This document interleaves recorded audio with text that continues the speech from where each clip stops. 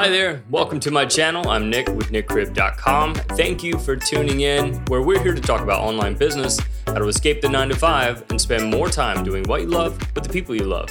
I'm your host, Nick Cribb, and today I want to talk about the importance of setting an outline for your online course. And I'm going to give you just a simple little layout that you can use to help you structure your online course so you can set yourself up for passive income. Now, before we get started, creating an online course is a great way to build passive income. But at the same time, you're not going to make any money at all if we can't get people to our website. So if you're trying to figure out how to actually monetize your knowledge and turn it into passive income, just check out my workshop, nickcribb.com/workshop, where we discuss everything from starting your online business, building your audience, and even setting up your website to be automated to do the sales for you. That's nickcribb.com/workshop. Now let's get started.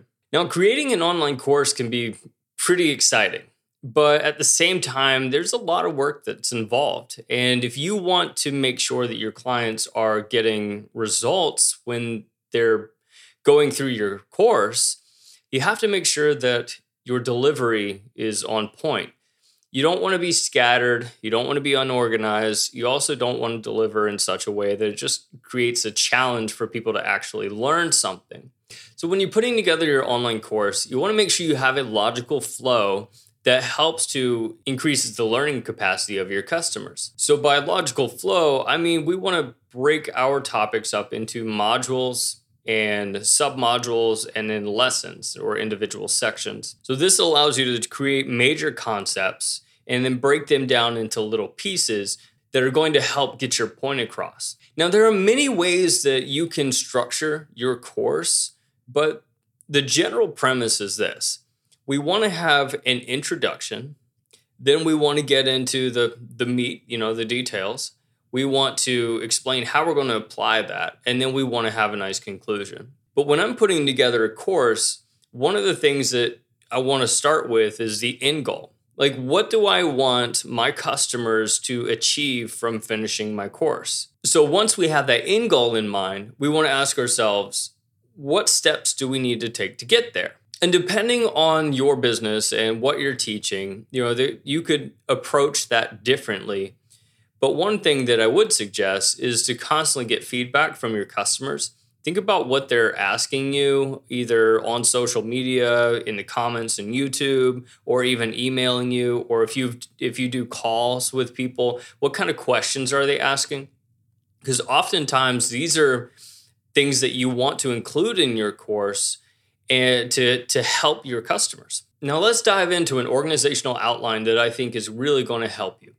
So step one, the first thing you need is your introduction and your course overview. This section should provide an overview of the course, expectations of the customer, and course objectives, any prerequisites required if needed, and what the students are going to learn, what they're going to achieve.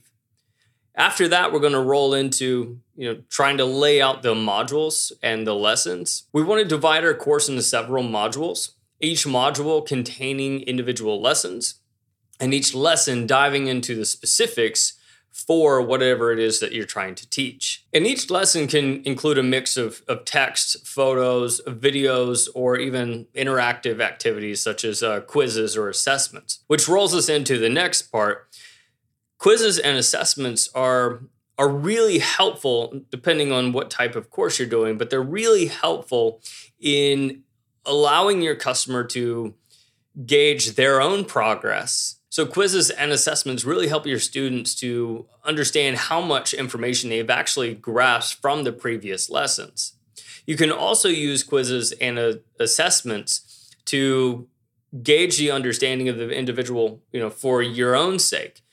Because if you're finding that maybe a lot of people are failing in a certain area, if let's say you got this quiz that's graded and a lot of people are failing in that area, maybe it's not just them. Maybe you need to get in there and clarify a few things. And we also want to have some hands-on activities.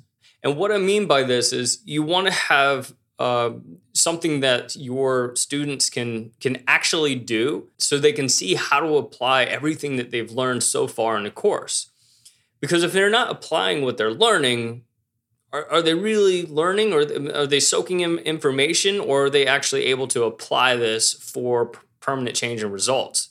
Because we're trying to achieve results here. We're not just sharing information. If we want to share information, we get on YouTube, right? But if we wanted to get someone from point A to point Z, we need to make sure that we're able to provide results. So by getting them to do hands-on things, have them do checklists, giving them tasks, those are going to help that person to apply their knowledge, find out where they're lacking in their knowledge, and then they can come back to your course, check in on some other videos if that's going to cover the areas that they're struggling with, or even they can reach out and ask you, and then that's going to help you improve your course over time. Now, also, depending on the structure of your course, you want to have a conclusion or even a final exam.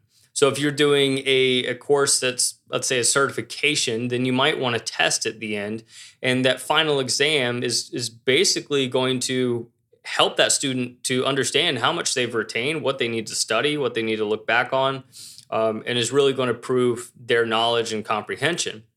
At the same time, having that final exam is also going to maintain the credibility of your product by just not handing out a certificate to everyone that bought your course, but handing out a certificate to the people that actually applied themselves and have studied the material. If you aren't doing a course that has exams, then you do want to have a conclusion.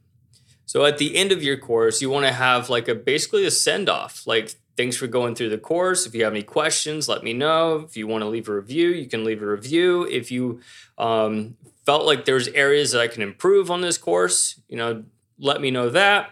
Or you can just summarize everything that you've taught so far into a simple video and send off your students that way. Now, some of my favorite things is I'm one of those people that just loves to go into so much detail. But this is where bonus modules come in. If you're putting together a online course, let's just say it's a massive online course, I highly recommend keeping the necessary things together, and anything that's not necessary to provide results, don't put it in your main course. Separate that into bonus modules.